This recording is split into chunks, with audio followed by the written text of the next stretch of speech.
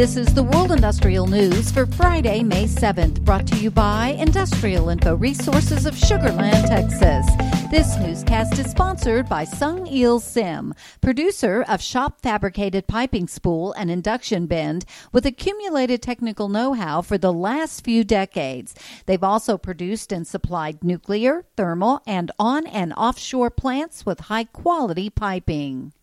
Well, big oil is back. Most of the world's largest integrated super majors reported much stronger financial results compared with the year earlier quarter. Results were propelled by higher prices and higher demand, though earnings for some were dented by non-recurring events like Winter Storm Uri, which sharply cut into oil and gas production in Texas and Oklahoma in February. Several of these super majors used excess cash to lower debt, increase their dividend, or initiate stock buyback programs.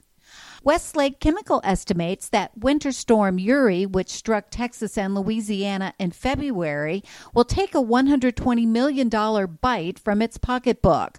But the Vinyls and Polyolefins Company nonetheless reported a 67% increase in first quarter profits in comparison with the same period of 2020 as it rides a wave of strong polyvinyl chloride prices and demand for downstream building products.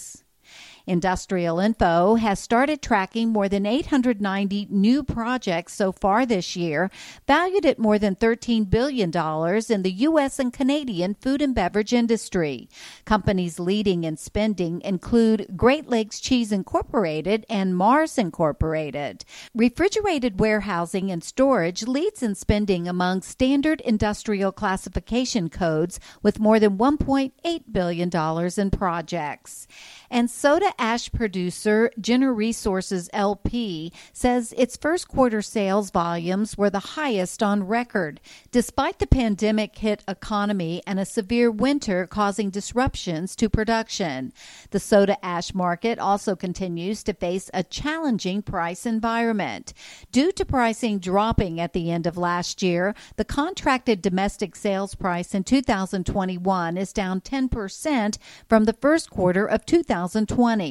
The CINR chief executive officer said in the company's quarterly financial highlights. For details on these and other breaking news, read the full stories at www.industrialinfo.com.